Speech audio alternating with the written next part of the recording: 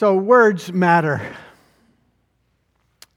The words we write, the words we speak to others can leave a huge impact, create a lasting memory, either good or bad. You know this. Words matter. So it's super important what words we choose. Words can make or break a relationship. Words can accelerate or kill a career. As we've seen across the nation, words can create peace or chaos. Words can heal or harm. Here are a few helpful quotes about the power of words. Be mindful when it comes to your words. A string of them that don't mean much to you may stick with someone else for a lifetime. Be careful with your words. Once they are said, they can only be forgiven, not forgotten. Words are free. It's how you use them that may cost you. Raise your words, not your voice. It's rain that grows flowers, not thunder.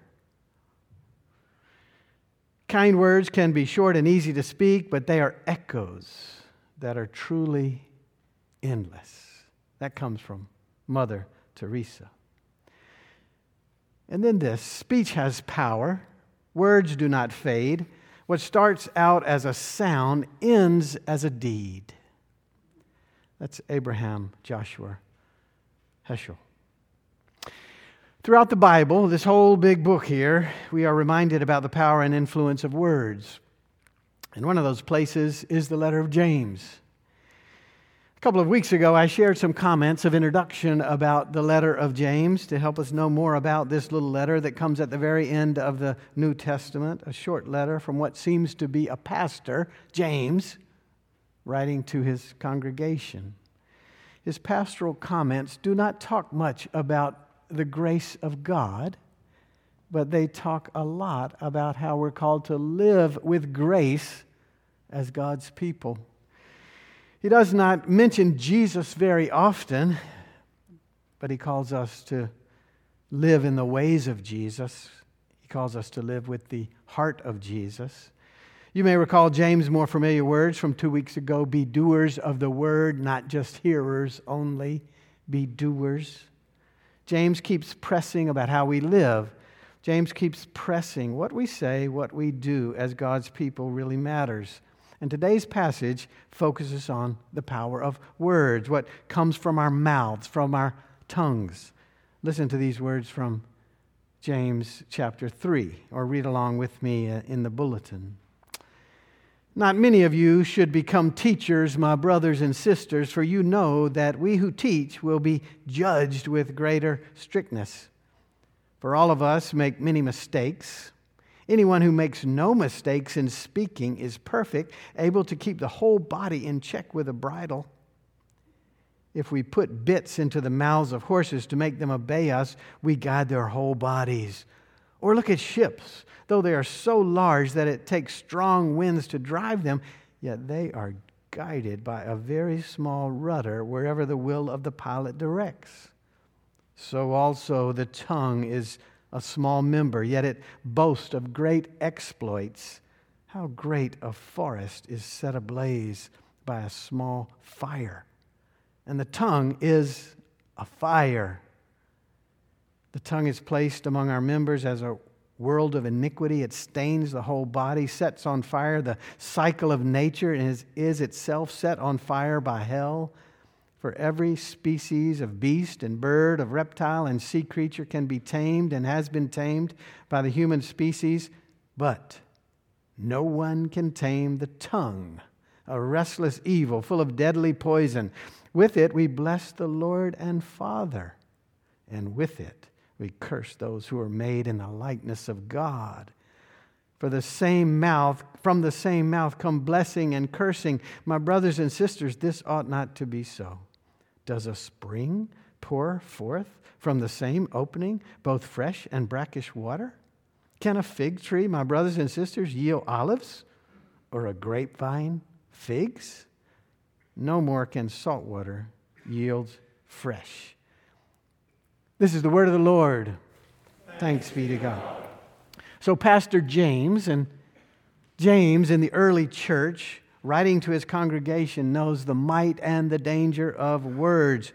Words can make or break a relationship. Words can convey love or hate, good or evil. Words can help or destroy and harm.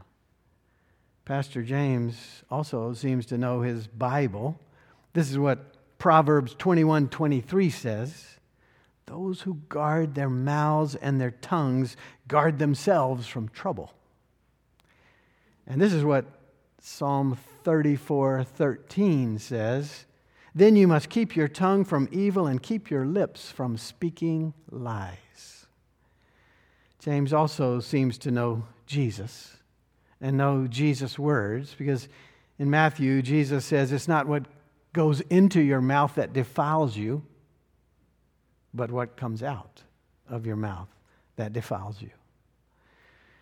So this message makes me recall the wonderful quote attributed to St. Francis of Assisi, who said this about following Jesus: go out and preach the gospel and use words if necessary. Words can be so helpful, yet so dangerous. Words can build up or they can tear down. We have to be careful with our words. And James, in this letter, teaches us with real vividness and with flair, with references to the bridle in a horse's mouth, a rudder on a ship, the power of a small spark to create a raging, damaging fire, and how much we know about that in these days. James even says, no one can tame the tongue, a restless evil full of deadly poison. So especially in these unusual and chaotic times, we must all work on our speech, watching our words, the words we write, the words we say. We can all pay closer attention to our words, which have great power. Our words can be destructive and divisive. They can bring wholeness and healing. So friends, the choice is ours. David Brooks from the New York Times wrote an article a few years ago entitled, "What Our Words Tell Us." With everything becoming digital now, it's possible to study the use of words across a lot of years and the frequency of certain words that are used across the decades. So Brooks unpacked this extensive study and noted two main points. First, in the last 50 years, words and phrases like personal, self, individual, I come first, I can do it myself, all those words and phrases increase dramatically in usage. Conversely, communal words and phrases like community, collective, tribe, together, share, united, common good, they were all on the decline. Second, the word search studies also showed a decline in general moral terms, moral phrases like virtue, decency, and conscience. Words associated with moral excellence like honesty, integrity, patience, compassion were used much less often. Brooks noted that usage of courage words like bravery and fortitude fell significantly in the last 50 years, except maybe with a little uptick immediately after 9/11. Bravery, fortitude, courage.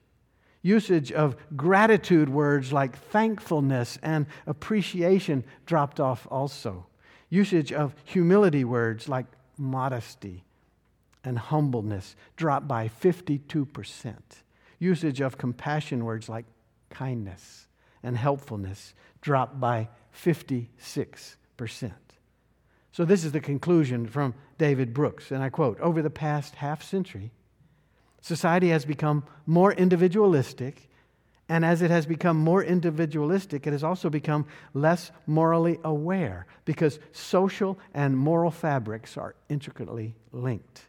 The atomization and the demoralization of society have led to certain forms of social breakdown.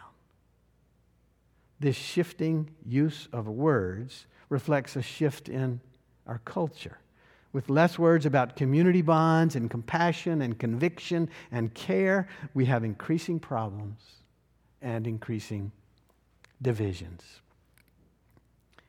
Way back in the end of the first century, when the church of Jesus was just trying to figure out what it means to be the church, James had some vivid insights about the power and problem of words. The tongue is a small member, but it boasts great exploits. Tongues, our words, need taming. They need discipline. I love how vividly James warns us. With the tongue, we can bless the Lord and Father, and with it, we can curse those who are made in the likeness of God. My brothers and sisters, says James, this ought not be so. Can't you just feel and hear James's heart urging us to be better, to be cautious with our words? Can't you just sense his pastoral concern for his congregation? We cannot just say certain things. Our words reflect the depths of our souls, or the lack of it. Are we God's people in what we say and do? What we say and do matter very much to Jesus. James is calling forth the very best from us with words and with deeds. And then he goes on with more images. Does a spring pour forth from the same opening both fresh and brackish water? Can a fig tree, my brothers and sisters, yield olives, or a grapevine figs? No more can salt water yield fresh, he says. What inspires you to be your best self? What is it that inspires us to be the best we can be? Is it somebody condemning you, shaming you, laying on the guilt? Some people try to motivate others in that way. Is that it? Or do you become your best self because someone shows you a better way, a more excellent path? In Jesus' teaching, he tried all kinds of ways to bring out the best selves of his disciples. He told some, specifically in the Gospel of Matthew, that if they didn't repent and do better, they would burn in a lake of fire and suffer eternal pain and banishment. In other places, Jesus coaxed and compelled his disciples to do better. He told a rich man that his addiction to money would keep him out of the kingdom. He told one of his closest friends that he wasn't as loyal as he thought he was. He told an angry crowd that their anger against a sinful woman should have been channeled toward their own sins. Jesus also at times just laid it out there. It's not what goes in your mouth, it's what comes out of your mouth that defiles you. Do unto others as you would have them do to you. Love God, love neighbor. These are the greatest commands of God.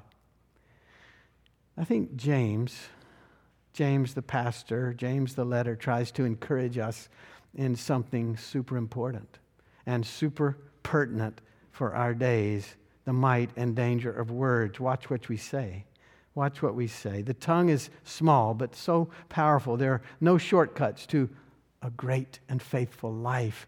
It calls for discipline. It calls for care. It calls for watching and paying attention to words. Let your words be filled with kindness, justice, and peace. Our lives should not pour out anything but fresh and living water, and that takes intentionality. That takes devotion. That takes commitment every day from all of us. Our lives should bear good fruit with special attention to our words. Words matter. This week in Richmond, we've been reminded afresh about the power and the might and the danger of words and symbols. The taking down of the Lee Monument is another step to wash away the brackish waters in which we've been living for so many years. And we have to keep tending to our words and to our symbols and to the messages that we send out and the kind of culture that is ours. The massive Lee Monument embodied certain words. It embodied a certain narrative. And most of us missed this for a very long time. That monument said that white supremacy was a noble cause. It said that some people matter more than others. That Southern enslaved culture was more important than a constitution.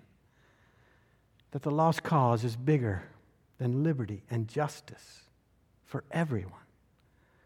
For too long, many of us looked at the beauty of the monument and we were blind to the message of the monument. James pleads with us and keeps pleading with us to pay attention to the words. Pay attention to the symbols and the messages of your life. James, following Jesus, calls us to stand for the hard right against the easy wrong. James calls us to be careful with what we say. Only blessings should come forth from our mouths. Only things that build up and serve God should come forth from our mouths.